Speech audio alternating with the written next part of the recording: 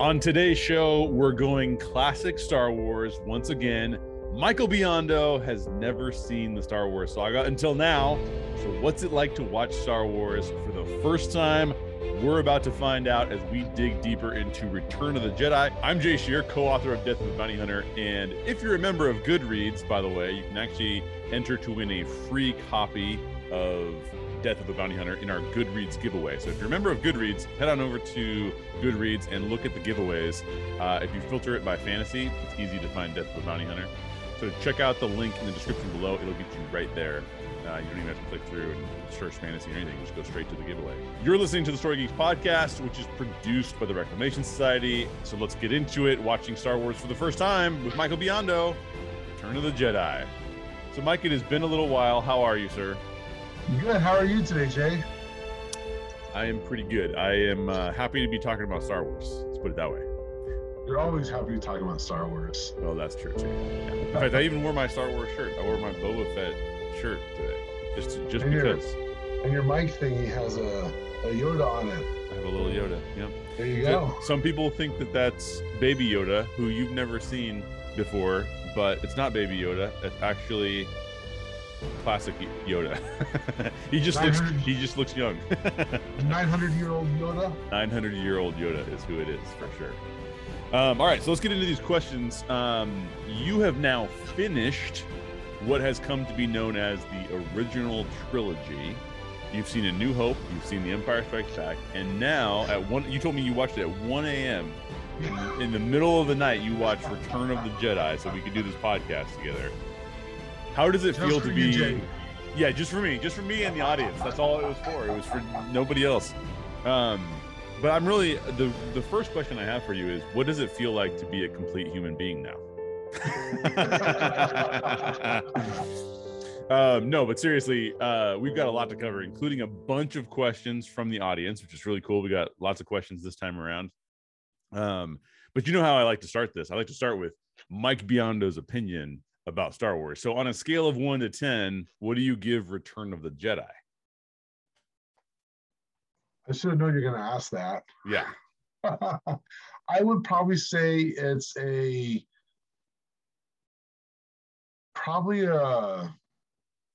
10 being the best movie ever and 1 being the worst movie ever, probably Sure. like a 5 or a 6. So this goes back to A New Hope. So A New Hope, you said it was kind of like a 5 or a 6, maybe even a 7. Then for Empire Strikes Back, you went up to like 7, like 6 or 7. Now you're going back down a little bit. Yeah. And yeah. We'll talk about it. I'm sure it'll come out. Okay, perfect. For a lot of people, by the way, if Empire Strikes Back is not their favorite Star Wars film, for a lot of older people, by older people I mean people who are over the age of 35, meaning that the original trilogy was their first exposure to Star Wars. If they don't say that Empire Strikes Back is their favorite Star Wars film, then a lot of people will say Return of the Jedi is their favorite Star Wars film. Return of the Jedi is not my favorite Star Wars film. It's somewhere in the middle of all the Star Wars films that have come out. Because I have, I think it's a good movie and I like it a lot, but it's nowhere near as cool as the first 2 for me in the original trilogy. And Empire Strikes Back is my personal favorite, besides The Mandalorian, which I've said a billion times, which is not a movie, TV show. But let's go back to this Return of the Jedi film for a little bit and talk about this. Return of the Jedi came out in 1983. And basically everybody expected this to be the last Star Wars movie. There was no concept that it was going to keep going on. Obviously, we talked about this when we watched A New Hope, but A New Hope was going to be a single standalone film. It did amazing. Then George Lucas said, well, I've got other films in this saga that I'm writing. So he come out with 5 and 6, basically, right? Return of the Jedi and now, Empire Strikes Back and then Return of the Jedi. And maybe he had ideas for future films at this point in time, but obviously everybody pretty much thought like this is the end of the trilogy. Trilogies were new anyways. This is not something that like we had seen a bunch of times. So to think that they would keep going on was, pretty bold prediction if you were to predict that Star Wars was gonna keep going on for 40 years. So we left the Rebels in Empire Strikes Back in a pretty bad spot. Luke was missing a hand and dealing with some family trauma, having just learned that Vader was his dad, or at least Vader told him he was his dad. Han was frozen in carbonite. 3PO's limbs had all been removed back at Bespin. They obviously reconstructed him at the very end of the film. He's standing there in the window. And then Leia had confessed her love to Han, and Han, like a total jerk, basically just said, "I know," and didn't tell her he loved her back. So now I wrote you a really long text message with some of the things that we were going to talk about that were non-spoilery things. And the first thing I put on there was write out some notes on what you thought would happen before you watched the film. So were you able to do that? Were you able to kind of think about what would happen? So tell me, what did you think was going to happen before you actually sat down at 1 a.m. to watch this movie? So let me see if I can read my writing here. I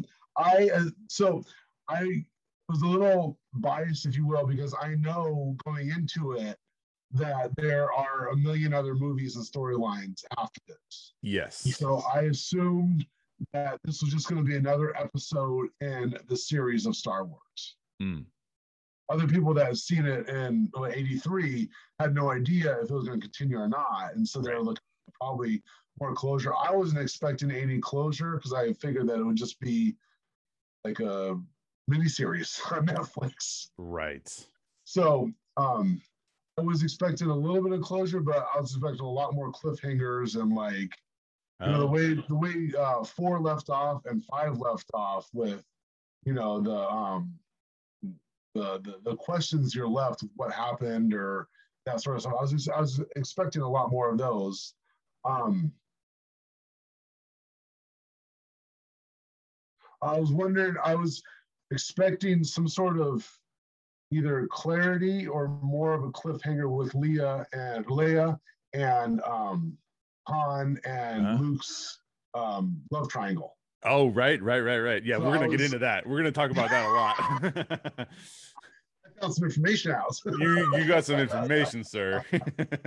I did get some clarity on that, actually. I assume there'd be more Jedi tricks, or I don't know what the word is. Jedi tricks, I guess. Yeah, some Jedi moves that they were doing, some major sword fighting and magic moves. Maybe a little bit more explanation into the Force and what that is and all that kind of stuff. And then I also assumed that Han would be resurrected or saved or whatever.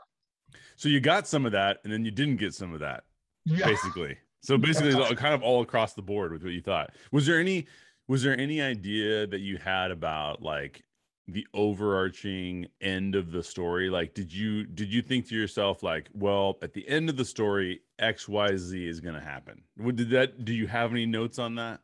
Well, I didn't think this was the end of the story. Right.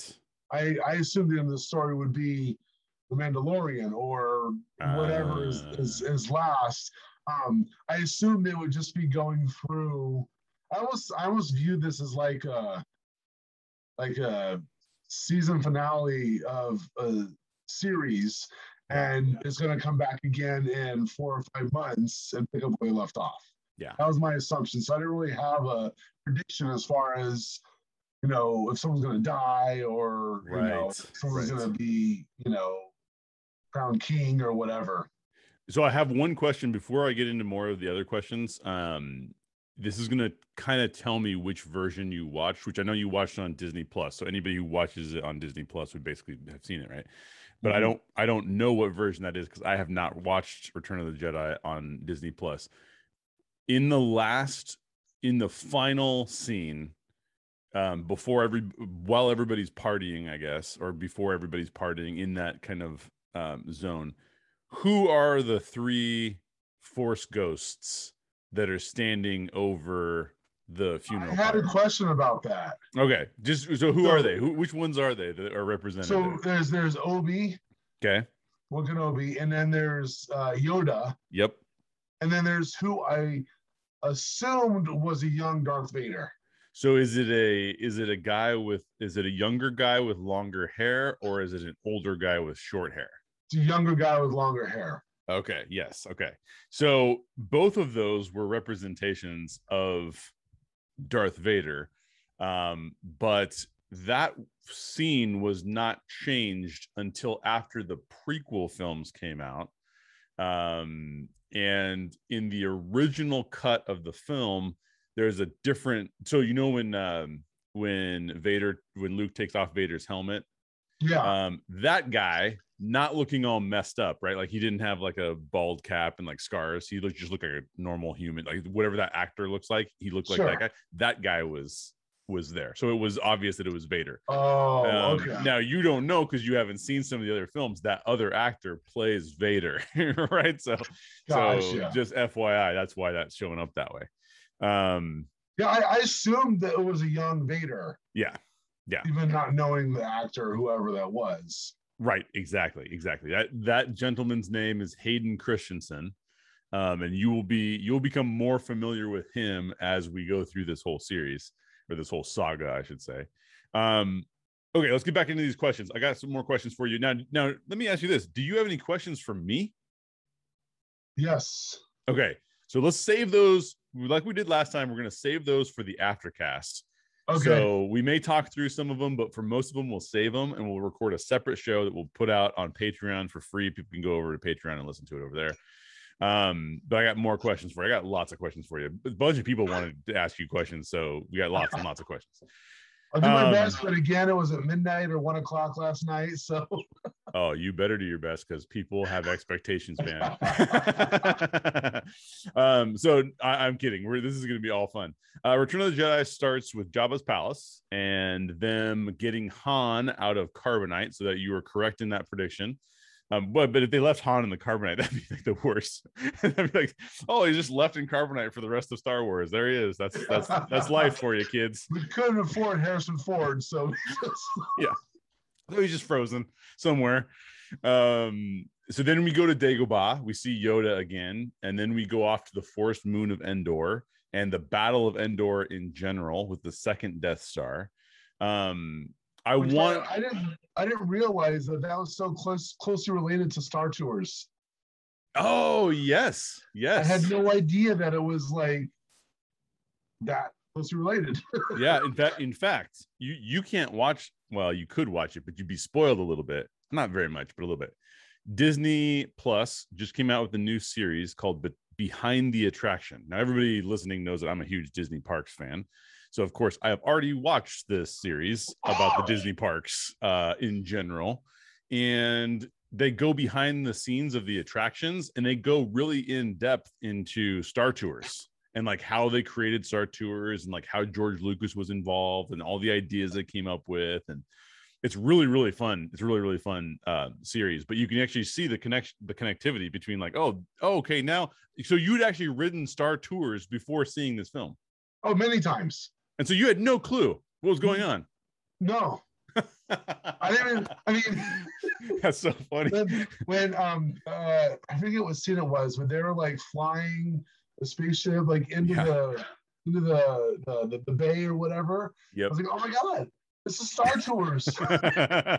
It is. You're like, this is. I can't believe they made a movie about Star Tours. They ripped off Star Tours. They totally ripped off Star Tours. Does Disney know about this? Yeah, George Lucas has been pissed ever since.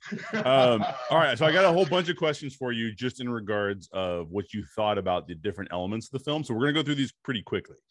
What did you think of just the beginning of the film and how we're back on Tatooine? This is where Luke's from, right? This is where the planet that Luke's from. And we're seeing all of like the lawless aspects. We saw the Mos Eisley Cantina in A New Hope, but now we're seeing like Jabba and gangsters and like he's got barges and he's got a whole palace out there in the middle of nowhere. What did you think of all that? I thought it was pretty crazy. I liked I think if we're talking about the same thing, the little rock concert that they put on for Jabba. Yes. That was pretty cool. Yes. Oh yeah, you're a musician. For those who, Mike is a musician, so he'd be super into that. Yeah. Yeah, for like the mini elephants that was playing the keyboards and stuff like that. Yep. That was pretty cool. I like that, and the dancers and stuff.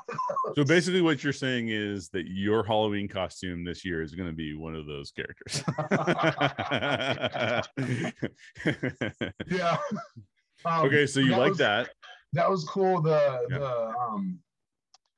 It was kind of like almost a trip to the underworld or something. Yep. You know, like the dungeon with the dragon inside of it. Yeah. And that was pretty scary too for that. Yeah. For that time frame of the movie, that was a pretty scary, slimy, ugly, you know. Some of the best stop motion animation probably you've ever seen, honestly. Yeah. So that was really cool. And Jabba just creeps me out. I'm not a fan. And then I thought it was weird. Maybe I'm getting too far ahead of myself. I thought it was weird that they all, ironic is a better word maybe, that they all ended up in the same, you know, place. The robots or the droids or whatever, C-3PO and R2-D2 went there to try and trade themselves apparently for Han, and then Leia's there and Luke's there and the dude from the last movie, what's his name? The friend, not friend. Lando. Yeah. You know, so like it's just, I thought it was weird that they all got there, but I guess that's part of the plan. That's right. Yeah. And actually that is I'm sure that's covered in the book somewhere, but we do not have any movies about how they all ended up there. Which is kind of interesting. It just kind of just throws us into that space. So that's cool. Specifically, this scene has become more controversial over time. I mean, we're living right now in an era of, you know, Me Too movement and changing perceptions of what you know, everything across the spectrum from sexuality to gender to blah blah blah blah blah. So lots of changes. What were your thoughts on the slave Leia and the whole bikini scene, and then she kills Jabba? Like, what's your take on that? It's there you have it, folks. There you have it. 2 thumbs up. Yeah, it's funny. We did a whole show on that because, you know, in popular culture, there's been a question about like, so she was the literal term for that costume she was wearing was the slave Leia costume. And it was like, well, slave. And then you think about like sex trafficking and human trafficking. And you're like, oh yeah, that's kind of gross. And of course, Jabba's gross. But then you have the empowerment in the fact that she kills Jabba, right? So she basically gets out of the situation basically and exacts revenge on him doing that to her. So it's interesting because, you know, you have culturally speaking, people didn't used to take themselves so seriously or like really try to analyze these things. And you've seen Friends, you've seen the TV show Friends, right? Oh yeah. And so you had the whole like Ross and Rachel thing where he wants her to wear the slave Leia costume. So it's an interesting thing. I don't think I'm not surprised that was in there for the time period when the movie was created. Right. And we talked about this a couple podcasts ago. Mm-hmm. If they were, I'm curious to know if they were to remake, like do a cover of this movie in today's world, with obviously today's technology and CGI and all that kind of stuff, what would that look like in today's Me Too movement or all, you know, equality, empowerment, all that kind of stuff? Well, this is what's interesting about the world that we live in, right? Like, I don't think at any point in time George Lucas is trying to suggest that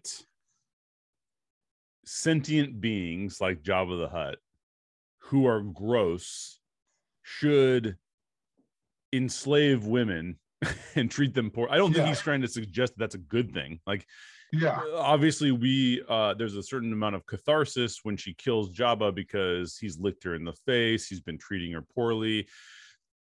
Now that doesn't take away from the fact that, you know, you might like the costume and say like, I think she looks good in that costume. So there's several things playing here, right? There's like, he's not saying it's good. is there some objectification? Possibly. Culturally, there's been objectification around that, which we talked about in our separate video. I think the problem that I have with modern culture is that it likes to, as opposed to saying, let's not celebrate this part of the story, we instead condemn that part of the story. The question really should be,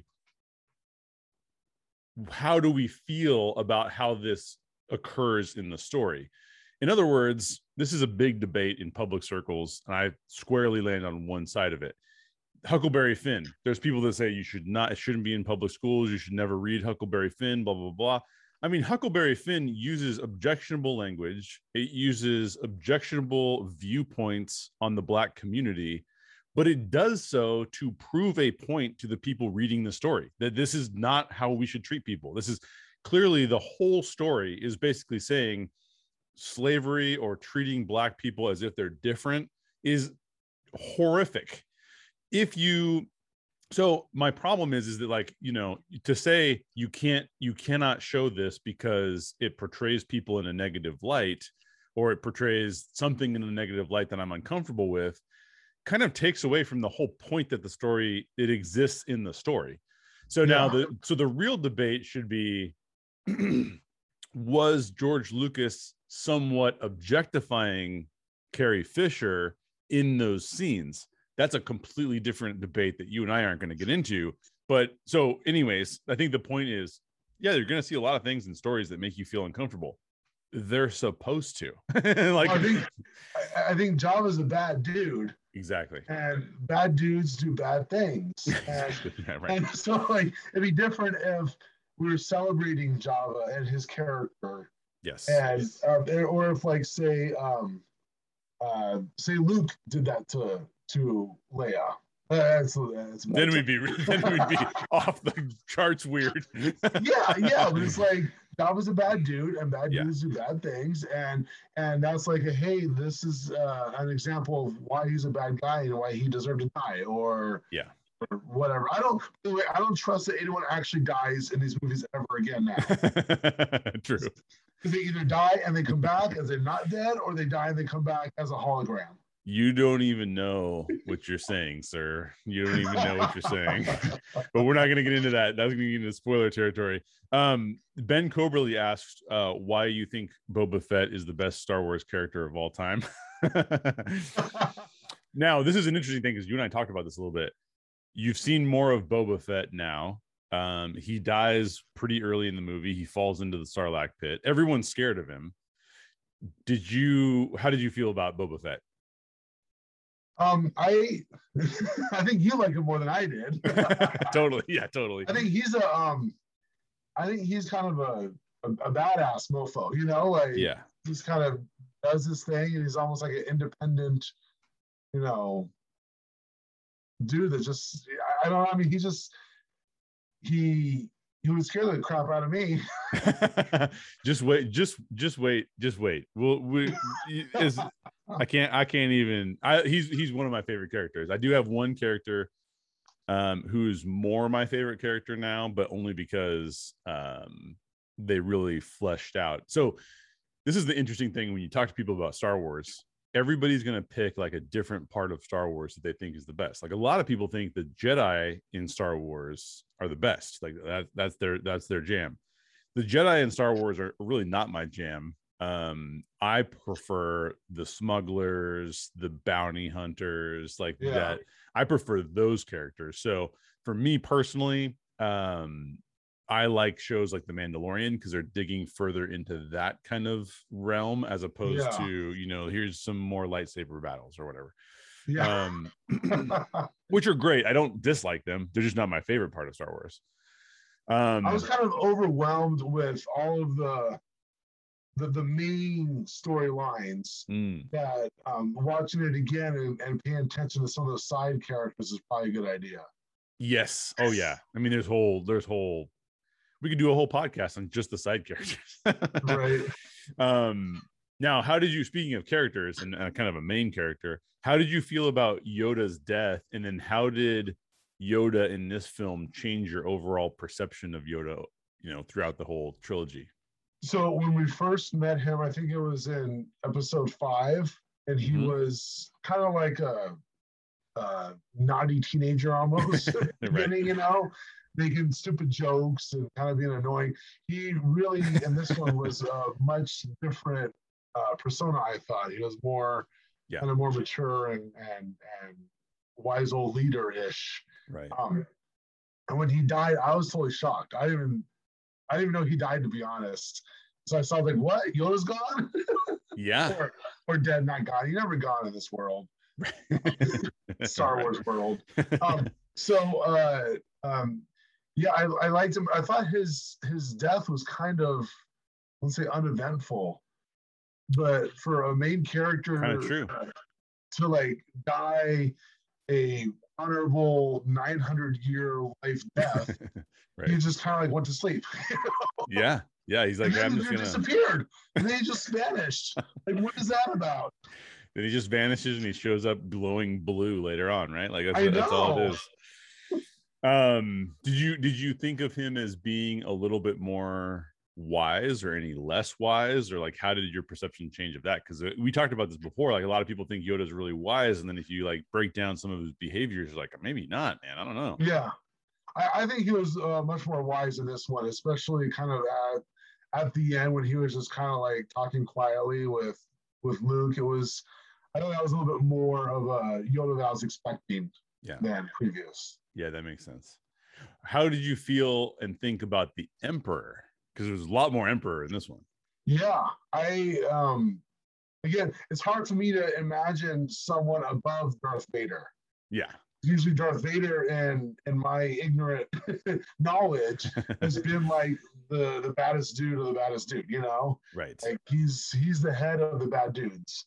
And, right. And to have like him, like Neil, have a boss is still kind of weird to me.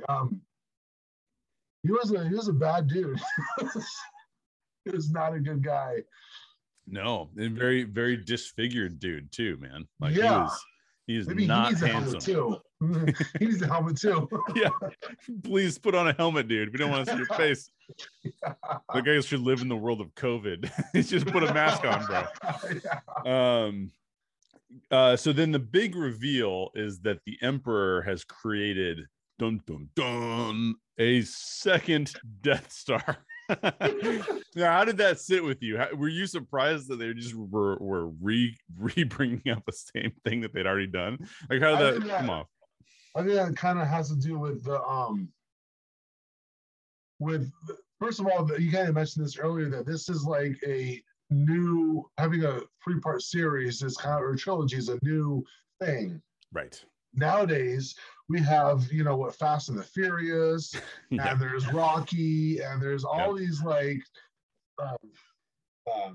series that have a lot more than that. And so I feel like having that, I could see how it could be difficult on George Lucas's side to come up with new obstacles for the good guys to overcome. Right. So I can understand that it would be let's just recreate the Death Star. Okay. So next one, Right, so, right. As watching it in 2021 as a first time viewer, it's like, oh, really? Come on. You know? Right. But I would imagine watching it in the 80s, you're like, oh, whoa, really? Yeah. It's kind of cool to see it being built too, but like, it's funny because basically what they tell you is they go, there was a finished Death Star and it was crazy.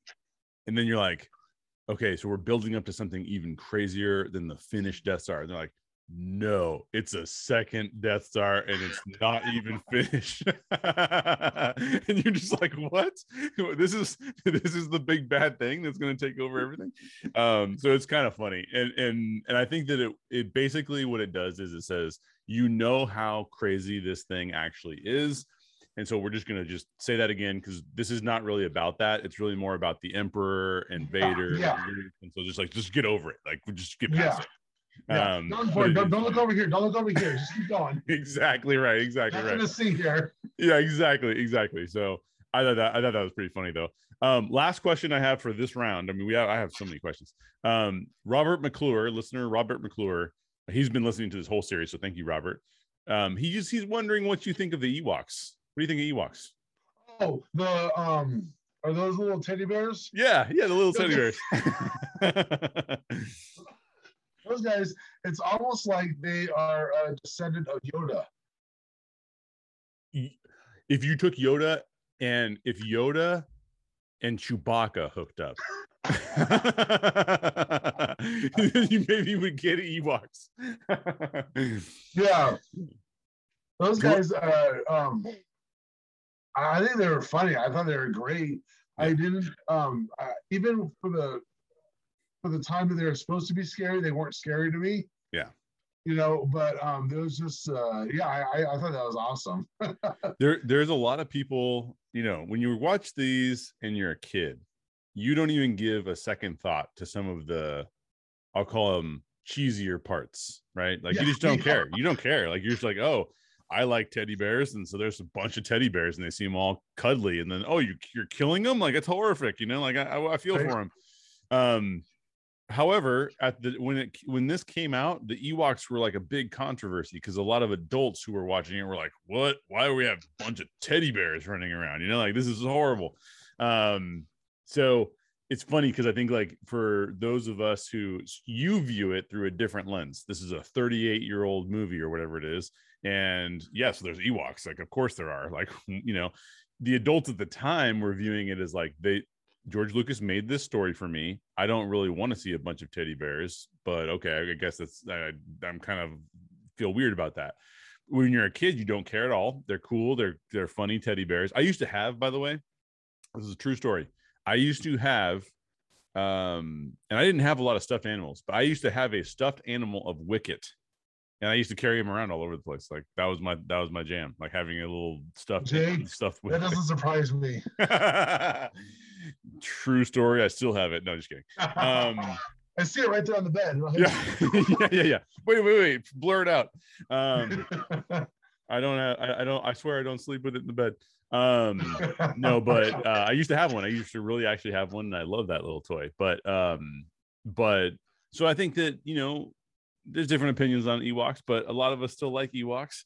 I thought they brought a little more lightheartedness or kind of a little bit of humor to what could be like a very tragic or intense scene. Exactly. Yeah.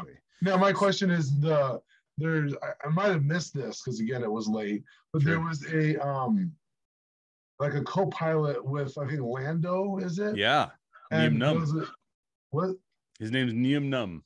Nien Nunb. Yeah. Is he an Ewok too, or is he something different? No, what is he? You know what? It slips my mind of what species or whatever you'd call it of alien he is. But there are more of that kind of alien in the galaxy, but he's really the only one we really see in the original trilogy. And for most of the rest of the Star Wars saga, we don't see anybody else besides Nien Nunb. He's kind of an original. Yeah. It's interesting because all these other aliens that we're encountering, whether they're, kind of third parties or whatever, they're not scary. I think a lot of the movies that we see nowadays, if there's an alien, it's like a big scary, person that's going to kill you. Right. And these are like little teddy bears or, Totally. Yeah, totally. It is interesting that George Lucas just had a different feel for what the aliens would look like. But that's a really good point because there's very few science fiction or fantasy series that have like friendly looking aliens, like unless the aliens are friendly and then they like later on deceive you and eat you or something. Like, that's a really good point. I hadn't thought of that. Well, maybe that's why, because I always thought when Luke first lands on Yoda's planet, which is Dagobah. When he first lands there, he like hops out and starts like walking around, and I'm like, "You're gonna die," Right. Maybe it's because we haven't seen that previous to that all the creatures there are pretty friendly or harmless, or George Lucas creates a lot of friendly characters. I mean, he does a pretty good job of filling out the world with aliens that are both. I think you can make an argument that some of the aliens in the Mos Eisley Cantina look nice, and then some of them look like the devil. You know what I mean? Like so he has like a pretty wide array of different kinds of aliens, which is a really good point. I never thought of that. But even then, even like everyone's like getting along and stuff like that. It's like I can't think of one movie that aliens like current movie that aliens wouldn't like make me wet myself. Exactly. They're all just there to scare you. But I mean, look like Independence Day. You look at all these other movies like Tentacles coming out, and the Alien franchise. Even like Men in Black, they're kind of scary and they want to kill us and stuff. Yep, exactly. Even the movie Arrival, where the aliens aren't supposed to be threatening, they still look kind of threatening. You know what I mean? Like it's kind of interesting. Where's the teddy bears? Right, exactly. I think a lot of times from a storytelling perspective, people use aliens almost as the visual representation of something that's unusual to us, that causes us to feel fearful about them, even though they may not be fearful. It's just like and we've seen that happen. That's like seeing something unusual to you is something that oftentimes, for some reason, triggers a fear response. I'm sure psychologists know what that is, probably because your fight or flight response kicks in and you have some sort of like anxiety about like, is this person going to be threatening and harmful to me, or are they going to be friendly? And so I think a lot of times aliens are depicted as scary looking because that's sort of how we feel when we encounter something new that we didn't know existed either, right? Now, I want to go back to Luke really quickly, because you didn't love Luke as a character in A New Hope. He got a little bit better for you in Empire Strikes Back. And then Return of the Jedi is 100% Luke Skywalker's film. This is like his time to shine, right? Yeah. This is all about Luke's journey to save his father and defeat the Emperor and ultimately save the galaxy. So does Return of the Jedi change your opinion about Luke at all? Well, yeah, I think these three movies, the overarching theme, I think, is like a coming of age for Luke. And, he starts off as a little squirrely teenager in, Uncle and Aunt's house. And right. And then he starts, getting ideas of the Schwartz. The Force. The Force, yeah, sorry. The Force and all that kind of stuff. And in this movie, he's like reached his, I don't want to say his peak because I don't know, but he's kind of reached his best years. And my question would be is how much time has happened, how much time has passed since the end of the last movie and the beginning of this movie, because I feel like he aged a lot. I don't know, even physically his face looks older. Which Mark Hamill, the last one came out in 80, so Mark Hamill's only aged 3 years in the real life. But yeah, we'll talk about that on the after show, though. We can talk about like how long that we can even do a little bit of research and look that up. But I feel like he as with from not 1 to 2 but 4 to 5 and then 5 to 6, he's advanced in his training, it seems like quite a bit, and was like the Jedi Master. Maybe it was Return of the Jedi when they weren't kidding. Yeah, exactly. Cool. So you like Luke a little bit better now? He improves as a character. Yeah, I think so too. And even the way he handles things and his understanding and grasp of and he kind of comes to it through this movie of learning about his dad and learning what his dad used to be and all that kind of stuff. And then about his twin sister, spoiler alert. You're the only person that wasn't spoiled, dude. You're the only person. You're spoiler alerting yourself. I think he's much more mature in this one, so I like him a lot better. Yeah. I think a lot of people do. This is the film that makes people really love that character. Of all the films, they're like, this is the film that they love him through. Yeah.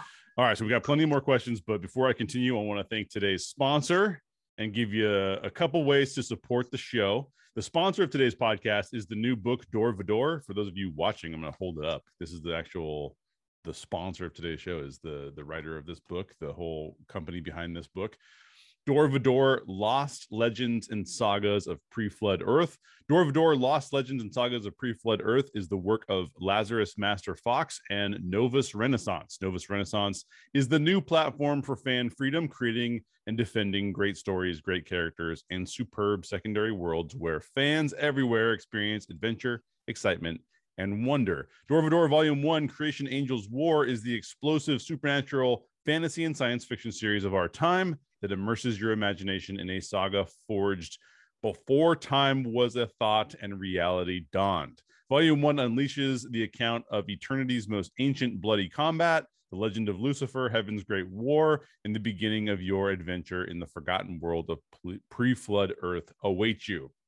Door Vador Volume 1, Creation Angels War, is now available on Barnes & Noble and Amazon via the link below, novusrenaissance.com/Door Vador. Again, it'll be in the description down below, so you can just click it.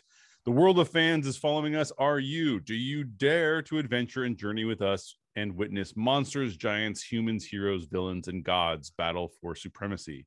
Now, I'm going to spell out this URL for you just in case you don't go down below and click it. It's NOVUSRENAISSANCE.com/door, DOR dash VAHDOR, novusrenaissance.com/Door Vador. Click the link in the show notes, check it out. And I actually have a review of Volume 1, this actual volume that I held up earlier, Door Vador. I have a review of it on this channel, so on the YouTube channel, so you can go back and watch it there. If you're into high fantasy and enjoy delving into creation myths and legends, you'll dig Door Vador. Plus, purchasing Door Vador helps us produce this show, because when we have a sponsor, that helps us produce the shows, which is really fantastic, and we really appreciate them sponsoring the show. Go check out the book. The book I wrote with Nathan Check, Death of a Bounty Hunter, is available as a Goodreads.com giveaway. We're giving away 100 Kindle copies of Death of a Bounty Hunter throughout the month of August. If you've been thinking about buying it but haven't pulled the trigger, check out the link in the description to sign up for that giveaway. Links to all the projects we talked about and all the other things that we talk about are in the show notes below. We do appreciate your support. All right, that was a long little advertisement there, Mike, but we're back to it. All right. When Yoda dies, he tells Luke that Leia is his sister. Although I will say that the audio in that section is really bad. You almost need subtitles to understand what he's saying. But this is a pretty major revelation for many, many reasons. It means that Luke isn't the only hope for the rebellion or for even the Jedi. It also means that Luke has been making out with his sister. So shout out to Robert McClure again for the questions that he brought up about this topic in our Facebook group. So for you, Mike, how did that moment hit you? How did the moment where you get the reveal that Luke and Leia are brother and sister, and actually twins? I don't know if they reveal that, but they're actually twins. How does that sit? I think I might have had a spoiler from that previously. Yeah. It wasn't anything like the Luke, I'm your father spoiler stuff, but I think there's some faint memory that I knew they were siblings, so it wasn't a huge shock. But then again, I also didn't really remember that part, so like, oh wow, they're siblings. And I don't know what other better situation there can be for Han than to be in a love triangle with a girl and another dude, and to find out that the dude and the girl are twins. You're like, I'm cleared. Either I'm cleared or I'm in major trouble, because this is not good. I get the girl and I keep my friend. Yeah, exactly. Yeah, that reveal to Han is pretty funny. Obviously, they play it for some comedy, because when she reveals it to him, it's pretty good. What's interesting to me is that we all laugh about that. We all look back at it and kind of laugh about it, because the characters don't. Because Luke at this point in time is now fairly wise. You'd put him up there with Yoda in terms of how he is considering doing different things. In fact, there's a moment when they're approaching Endor where he says, I've endangered the mission. I shouldn't have come. Right. Like that's a really smart thing to say. Cause like dumber Luke would be like, we got to get in there, guys, and I think that like, so when he tells Leia that, like when they have the conversation and you get the sense that he's being mature about it. But what's crazy is that when you reflect on it as an audience member, you're like, bro, you don't want to say like how disturbing it was that like you guys just made out in the previous film. Right. So it is kind of funny. I'm willing to bet that George Lucas did not consider them brother and sister until he's writing, the third film, probably. I could see that. Yeah. So it's just one of those moments where you're like, that's weird, man. If you knew that before and you wrote that into it, that's like so weird. But anyways, I just wanted to have that man. You. Yeah. What's going on, dude? So let's then shift our focus a little bit. I'm going to go all the way to the end of the film because the film concludes with an epic battle between the rebellion and the Empire, while simultaneously a battle between Luke, Vader, and the Emperor is also going on. And in the end, Luke throws away his lightsaber and says he won't fight his father. And then the Empire starts to basically just blast Luke with Force lightning. Vader, which, by the way, I think the first time we see Force lightning on screen. I've never seen Force lightning yet. Yeah, so yes. This is the first time we see it. And then Vader eventually throws the Emperor over the railing to save Luke. Right. That was a shock for me. There you go. So yeah, that's my question. Is like, what? Here's what I want to know. Talk to me about the ending and how you reacted to it, but then also like, what does that say about what Star Wars has been about this whole time? Well, so first of all, that was a big shock for me too. I knew Vader was going to do it as soon as he was standing behind the Emperor. Yeah. Emperor, is that the dude? Emperor, yeah. Emperor's the dude with the lightning. Yeah. As soon as he's standing behind the Emperor and he's like not doing anything, you can see it like in his face through his mask. He's tormented, right. know.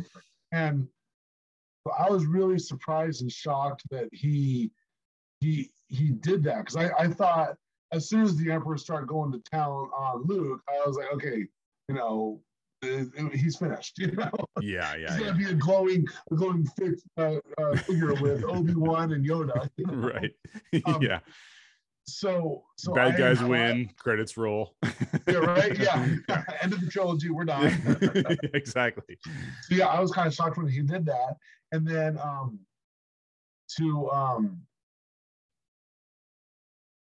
it just to me it shows a much greater depth of character for Darth Vader than I really thought there was. I always thought he was just a bad guy. Maybe he started out good as a Jedi and he got overtaken by the dark magic or whatever it is, and he was just a lost cause. You need to, kill him or, put him in jail or whatever, But now it's like, oh, well, he's got a little bit more depth to him than I thought. And, maybe it's not all black and white, good and bad, that sort of thing. So kind of a little bit more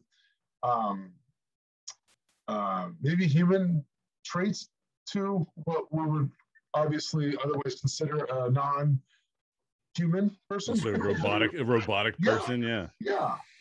There's this a lot has been said about what is ultimately Star Wars about, 'cause so many people love it, right? So like, what are they grasping onto here? Like, what is it that they are, what are they saying, that why are they even saying they love it at all? And I think a lot of it comes down to three main things in the Star Wars universe that people get behind. And that's, the first is redemption, right? So this is a chance for people to redeem themselves. You know what I mean? Like in this film, Han has to tell Leia that he loves her, right?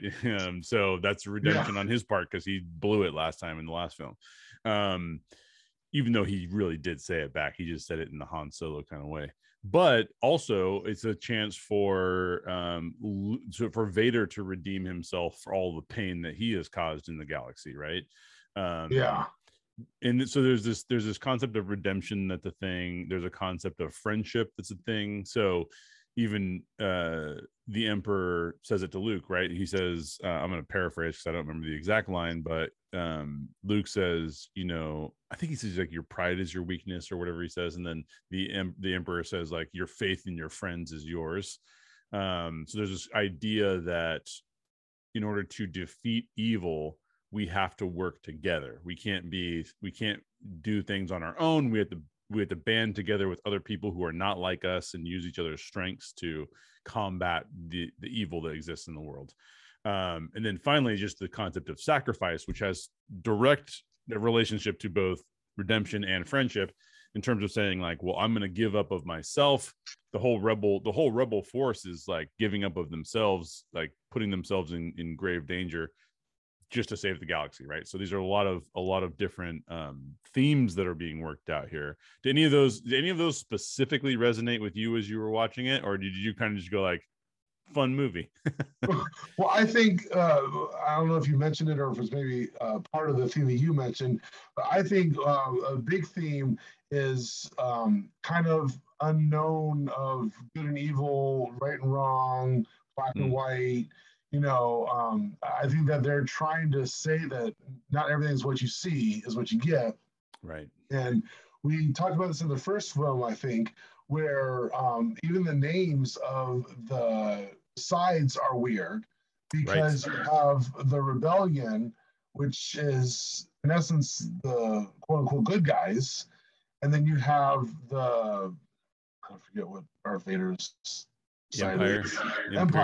Yep. Yeah. And so you would think coming up like the Empire is like, oh, you know, that's the good side, and then you think that the rebels are the bad ones that are trying to overthrow the Empire, and that's not necessarily the case. It's kind of the other way around. So I think that the theme that really spoke to me was, especially when Darth Vader killed his boss, who was killing his son. Right. It's kind of like it's a great world out there. Yeah, exactly. And that we can always change our opinions and change the way we're thinking about something. Yeah. And that has that concept of redemption to it too. If we don't change our minds, we never get redeemed, most likely, right? Yeah. Okay, so Robert McClure had another question. Robert had a bunch of good questions. This is very, very specific question. This is something that like hardcore Star Wars fans think about. And it's a two-part question all around the same topic. And it'll be interesting to see your answer as someone who just watched this.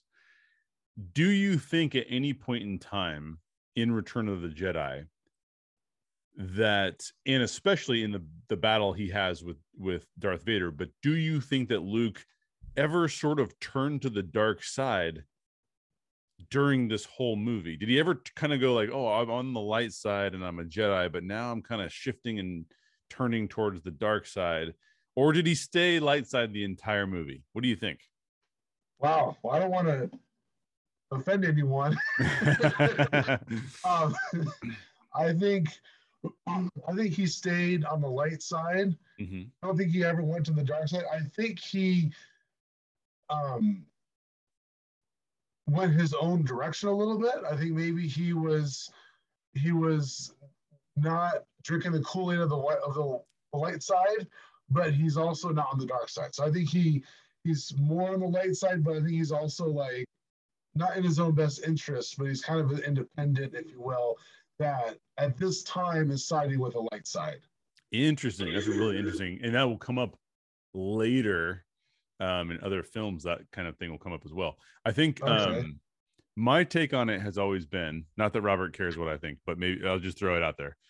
My take has always been that there are a couple of moments where Luke definitely uses the dark side, and I don't think he thinks he's using the dark side, but based on the way that this world has been set up, and now I'm getting into video games and stuff too, but like in the early part of this film, he's dressed all in black in the entire film, but he actually force chokes one of the Gamorrean guards, one of the pig guys, right, in the Jabba's palace.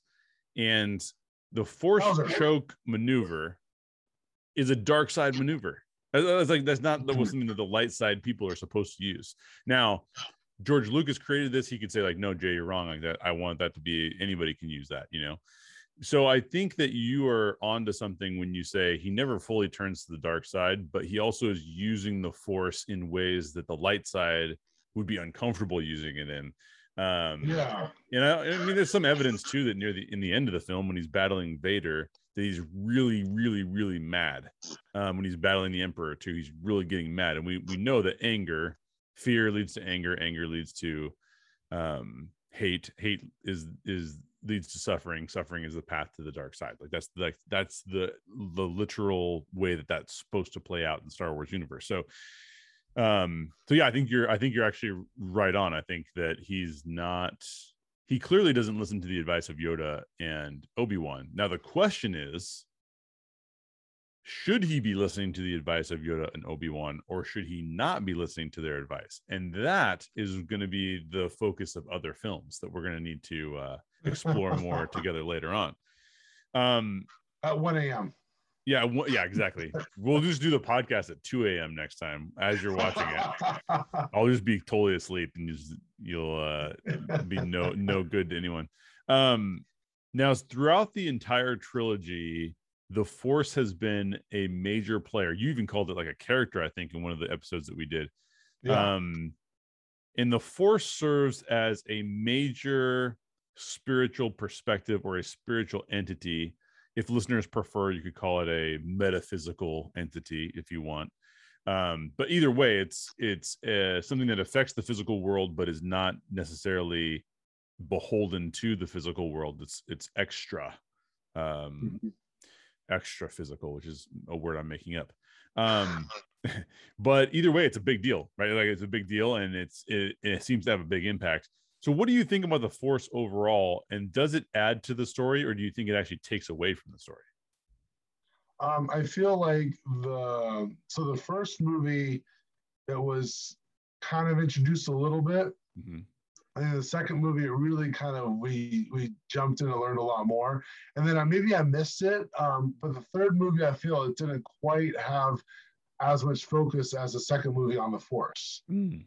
And I don't know if it's because we just now assume that Luke's the master or whatever, but I feel like there could have been a little bit more explanation, or it could have, for it to maintain its prominent character that it was in number 5. Right. They should have done a little bit more in number 6 about it, but maybe it's not going that direction. I don't know. Yeah.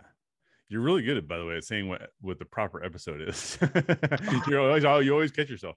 I would not even know. Oh yeah, episode 2. So I've only seen 3, so right, but they're 4, 5, and 6, which is so weird. So I think that I've probably said this on other podcasts. I think the reason the Force works really, really well. If you ever listen to any modern day philosophers, I'll call them, whether it's a Jordan Peterson is popular, Sam Harris is popular, Brett Weinstein is popular, pick your modern day philosopher person. They have very interesting things and interesting thought processes when they talk about free will. So for example, Sam Harris is what you would call a determinist, which means that Mike Biondo's life is predetermined, and he really doesn't make any of his own choices. It's sort of predetermined for him. He was born in the US. He was born to his specific family in the area of the world that he was born in. Mike Biondo does not have a lot of free will. His life actually will play out deterministically. It's been kind of determined how it will play out. On the other side of that spectrum, you would have philosophers who would say, no, you're completely free to change who you are at any point in time. You should change who you are for the better. That's a lot of the hero's journey messages, that you have the ability to change your life, and so therefore go forth and change it.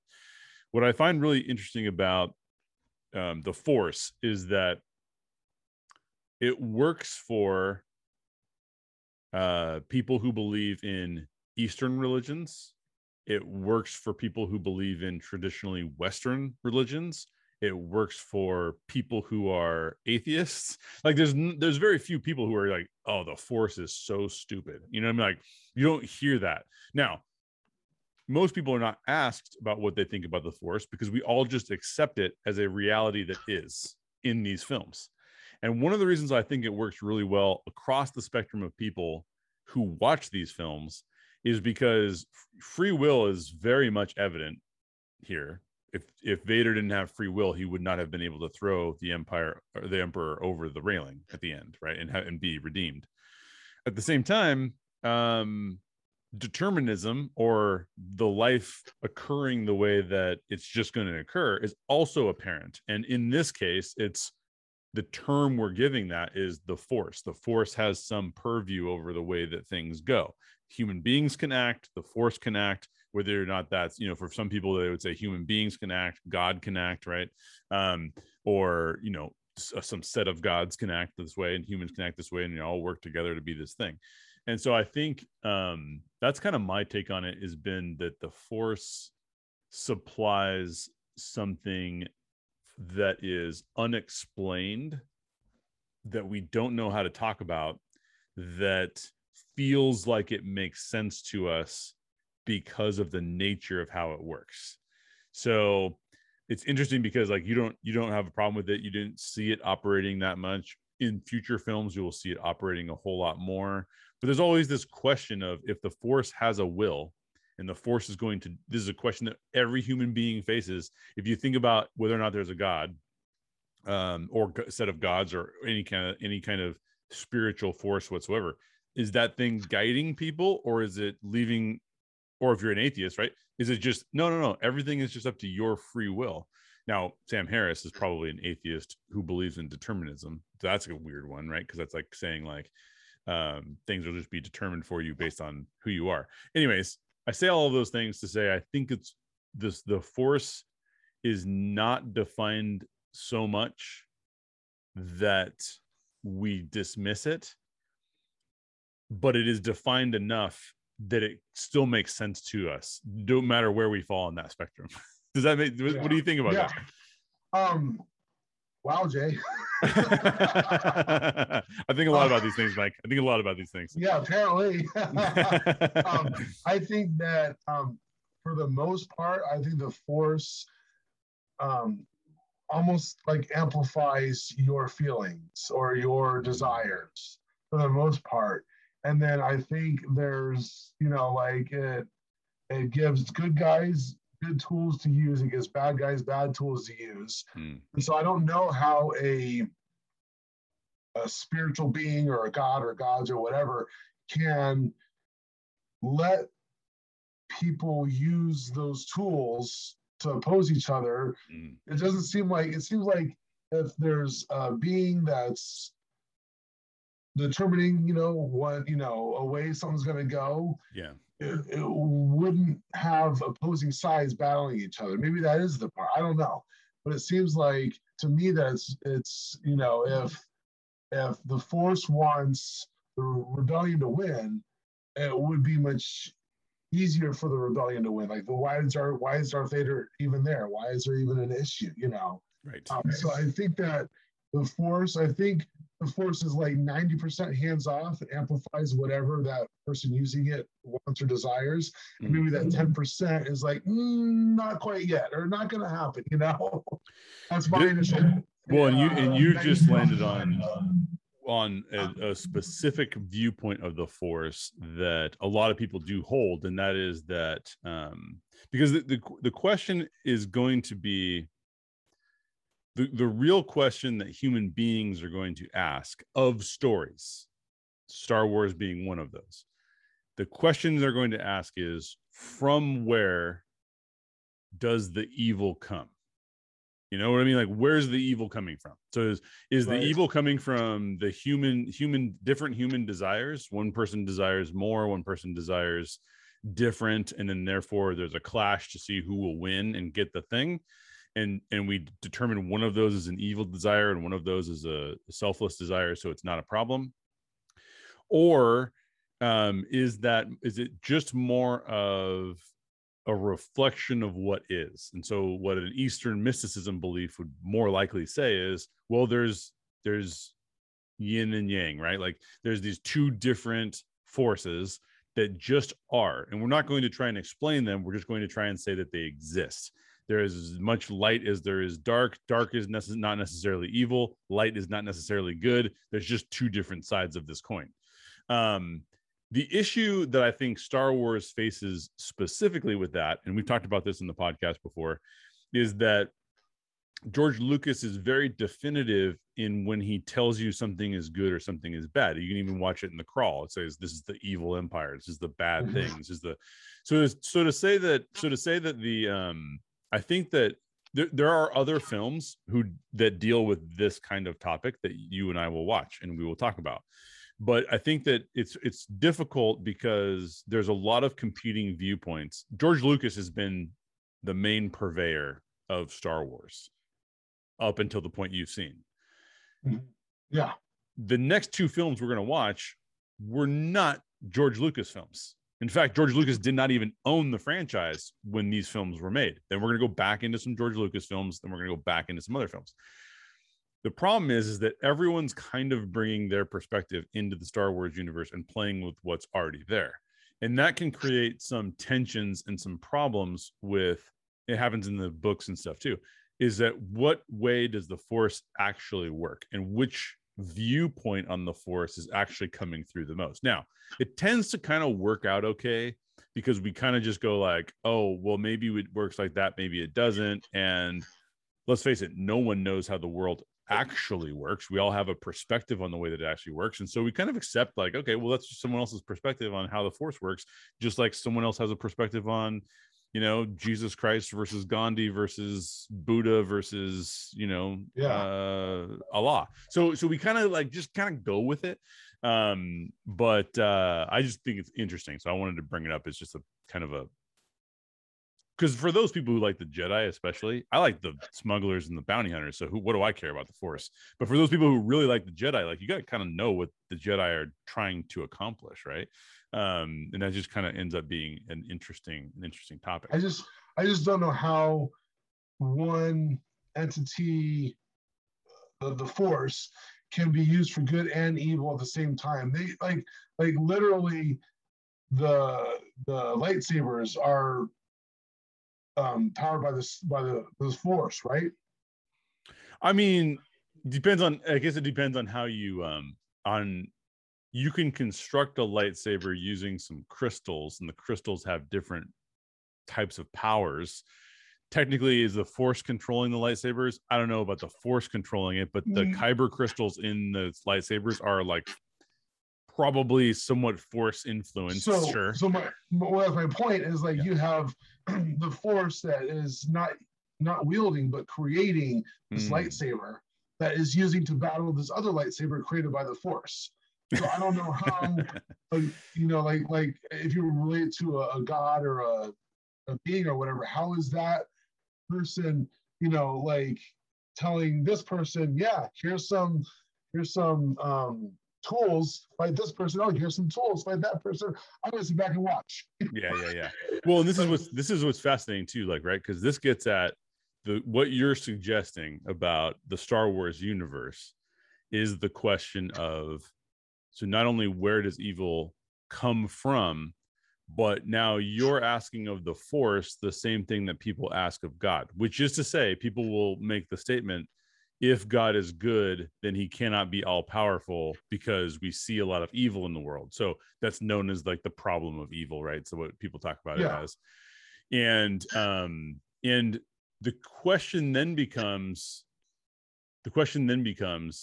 and I actually, in the answer to this question, I actually bring my personal worldview on top of the Force in this case, which is really interesting because I'm putting my personal perspective on how the actual world works into how the Force works. And it is not an entity that I made up. Somebody else made it up, right? But the concept of the Force in my mind is that the Force exists, as you say, as almost its own character.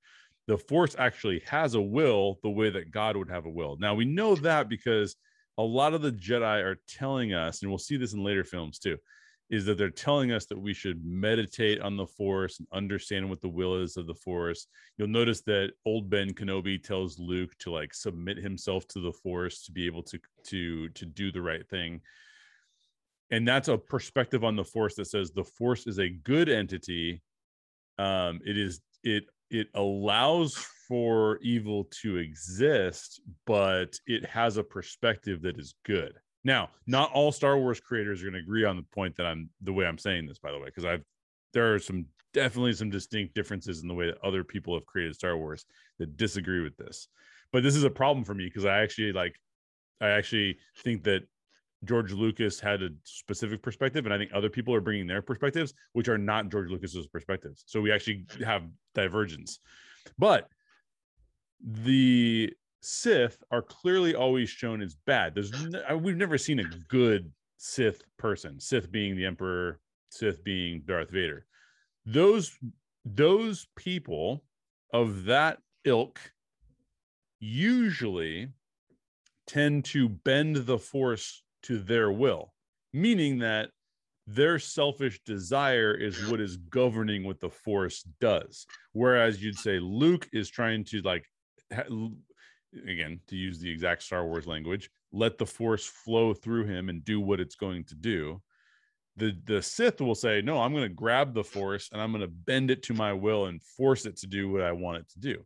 And this is why the question that Robert McClure brought up earlier about whether or not Luke turns to the dark side matters a little bit, because would the Force want Luke to force choke the Gamorrean guards in Jabba's palace? Well, the question is out there. You have to come to terms with it, right? The other thing you could say is like, well, the Force is not an entity. The Force does not guide behavior in any way. Light side people just have an inherent desire to do good, so they use the Force in a good way. But that when they say let it flow through them, they don't mean to let the Force have its will. They mean that they're just going to use it in a good way. Use all the Force. Yeah, they're going to use it in a good way, not a bad way. Yeah. But I think what ultimately it comes down to, in my mind, is that it would seem to me, and we've had this conversation a lot about heroes and villains, we have told ourselves that heroes are selfless and do things on behalf of other people, oftentimes in a way that does not benefit themselves. Luke is putting himself into danger. He could just go off and live on another planet and like do all of his Force stuff, protect the closest people to him, and not worry about what's happening with what the Emperor or Darth Vader is doing. But he doesn't do that. He tries to save the entire galaxy by sacrificing himself. That to us communicates a good way of behaving, right? And most major world religions would say that. There are some that don't. There are some that actually have a perspective on you need to do these things, even if it's against other people. The other opposite end of that is that the dark side people tend to want to be pretty selfish. It doesn't seem like the Emperor was elected, for example. We'll get into that in other films, but it does seem like he's using some deceitful practices to be able to get where he's at. He seems like he's going to be using the Force in pretty destructive ways. He seems like he's coming down on people in very harsh ways. He's definitely disfigured himself over the years from using like this dark magic stuff or the dark side of the Force. So I think that if you say the Sith or people who use the dark side are being selfish and people who use the light side are being selfless, well, now you run into a problem of, it sounds like what you're saying is that evil is people being selfish and that good is being selfless. And that actually does vibe pretty well with the fact that you'd let the Force work through you if the Force were good. So now we have a dichotomy. If the Force is a yin yang type of a situation, then you would say that the Sith are not necessarily bad and the Jedi are not necessarily good, or the Sith are misled and the Jedi are misled, and it's really more of a gray thing that just kind of exists and it just is what it is. But I think at the end of the day, you would still have to say that according to what the story is saying, is that people who are acting selfishly are evil and people who are acting selflessly are good.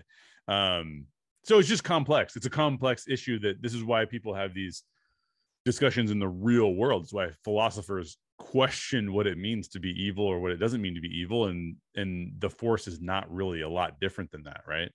Yeah. But we will move on, because that's a giant discussion that we could talk about for hours. You just watched episodes 4, 5, and 6. Next, we're going to watch Rogue One and Solo. But chronologically, in the world of Star Wars, 7, 8, and 9 in the Star Wars timeline are actually the next major films in the saga, right? So by us watching Rogue One and Solo, we're actually going to rewind a little bit, right? Solo, I think we're going to watch Solo first, actually. And Solo is younger Harrison Ford, younger Han Solo. He's already young Harrison Ford. Yeah, he already is. Now we're going to go back even further. And then Rogue One occurs between A New Hope and Empire Strikes Back. It happens in between those two films, right? Okay. So my point is, in chronological Star Wars time, 7, 8, and 9 are the next films that come. So Ashley Pauls in the Facebook group was just wondering, like, and a little bit of a spoiler alert. Okay. There were films. Yeah, no. This is okay. It's not a little bit of a spoiler alert. It's not bad. There were books that came out after the original trilogy that explained what happened after this trilogy ended. Disney, when they purchased Lucasfilm, said those are just legends. They're not real. We're going to create 3 new films, and what we say is actually real. So there's actually 2 different ways that the story goes after this movie. So what Ashley Pauls wondered, and all of our listeners are wondering now, Mike, is where is the saga going to go next? Like, what is 7, 8, and 9 about? I had a feeling I knew what 6 was about because the way 5 ended, but the way that 6 ends, I could see how it could just be done. Right. Like, I mean, I'm excited for more story on it, but I have no idea, because I mean, from what we've talked about, I'm guessing at the end, correct me if I'm wrong, because again, this is like 2 a.m. At the end, the Emperor dies. He goes down the trash chute and gets electrified or whatever. Mm-hmm. And then everyone on the Teddy Bear Island wins, so they're happy and they're celebrating. Mm-hmm. And there's no more love triangle because now they're siblings, and that's not okay. Right. Just for really surprised if there's some sort of force, force rule that you can, get unbiologically, alike or something. Yeah. No. So the love triangle is gone. So Harrison Ford says he loves her, and they're going to get married, have kids, and have a white picket fence and a minivan and all that stuff. Right. A little mini Millennium Falcon. Right. Yeah, there you go. And then Darth Vader dies. Right? Right. Yeah. Yoda dies, Darth Vader dies. And we finally see Darth Vader's face, which I was kind of scared what I was going to see there. I had no idea what to expect when he took the helmet off. So I don't even know where. I'm assuming they're going to revive Darth Vader. I'm assuming they're going to revive the Emperor or some sort of characteristic of the Emperor that's going to rule and be the pure evil, because Darth Vader apparently is now in between. He's like 3/4 evil and 1/4 good. I don't know. And it sounds like we're going back in time to look at maybe Darth Vader as a character, or the Emperor, how he got in charge, or how Darth Vader had twins and abandoned them, or I don't know. Yeah, so it's a fairly clean slate for somebody who's just seen the first 3 films. That's my whole point. Thank you, Jay. Yes. Yeah, well, yeah, because I think you've actually you've hinted at a few things that will happen in one way or another in what we're going to watch. But then there's also some twists and turns along the way that occur as well. So it'll be really interesting to see how you feel about those things. Because again, you don't have, some of us have the history of reading the books that came out after the original trilogy ended, and so we had like a perspective of what was going to happen, and then Disney, came in and changed that perspective of what was going to happen. Mm-hmm. There are also some other things that are really fascinating, I think, because the easiest way to say this, and I don't want to spoil anything, but the easiest way to say this is that Marvel, when Marvel creates movies, Marvel is also a part of Disney. Marvel has a role at their production studio that has oversight over all the stories and the direction they're all headed. Disney Lucasfilm, which is separate from Disney Marvel, does not really have that same role currently. You could argue that they're kind of getting there with a couple of their people, but they don't have a role that has overarching. They have several different roles that do different things. They even have a group of people that are called the story group of people, and they're kind of supposed to have purview over some of the stories. However, you could even tell that there's, when we get to, by the way, this is a long time from now, but when we get to episode 7, 8, and 9, you can even tell that there's not anybody in that role. And so as they hire people to make movies, it's like, wait, which direction are we going? I don't even know what direction we're going here. You gotta clean up a bit. Yeah, exactly. So that's going to be interesting to look at later as well, to see how that feels to you. But we won't be there for a while, man, because that's going to be, you got to watch a lot. You got to get through 5 more movies before we even touch those movies. So a lot more late nights. There's a lot more late nights coming up. So we are going to talk a little bit more. I do have a hard stopping point at in about a half an hour, but you and I are going to talk a little bit more on our after show. You're going to ask me some of those questions. So I've got some questions. Yeah. So we'll to be continued. If you go to our Patreon account, I will put up the rest of our conversation for free over there on Patreon. That is it for today's show. Don't forget to subscribe to the Story Geek Podcast on your preferred podcast provider. If you want to chat more about this film or any of the Star Wars films with the rest of the Story Geeks, go join the Story Geeks Facebook group, which you can also, by the way, ask Mike questions about Solo and Rogue One, which are the next 2 films we're going to watch and talk about. If you're looking for a new story to read, watch, or listen to, check out Death of a Bounty Hunter, the book I co-wrote with Nathan Sheck.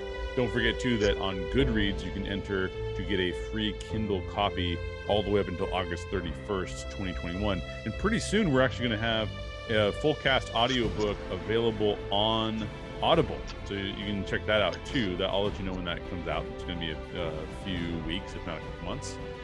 Stay tuned for more installments in this series with Mike Biondo, watching Star Wars for the first time. And then special thanks to all of our monthly Patreon supporters. Here are the awesome supporters who support our non-profit through Patreon. Zach Linton, the No Midnight Podcast, Sean R. Reed, Anthony Holder, Ray DeLeon, Brianna, Bryce Cox, Young Money Savvy, Mary Baldwin, Wade Johnson, Jim Baldwin, Kimberly Lugeau, Monty Thigpen, Nick Prokop, and Connie Moe. Please consider supporting us, even if it's only for a couple dollars a month. Learn more at thestorygeeks.com. May the Force be with you, friends.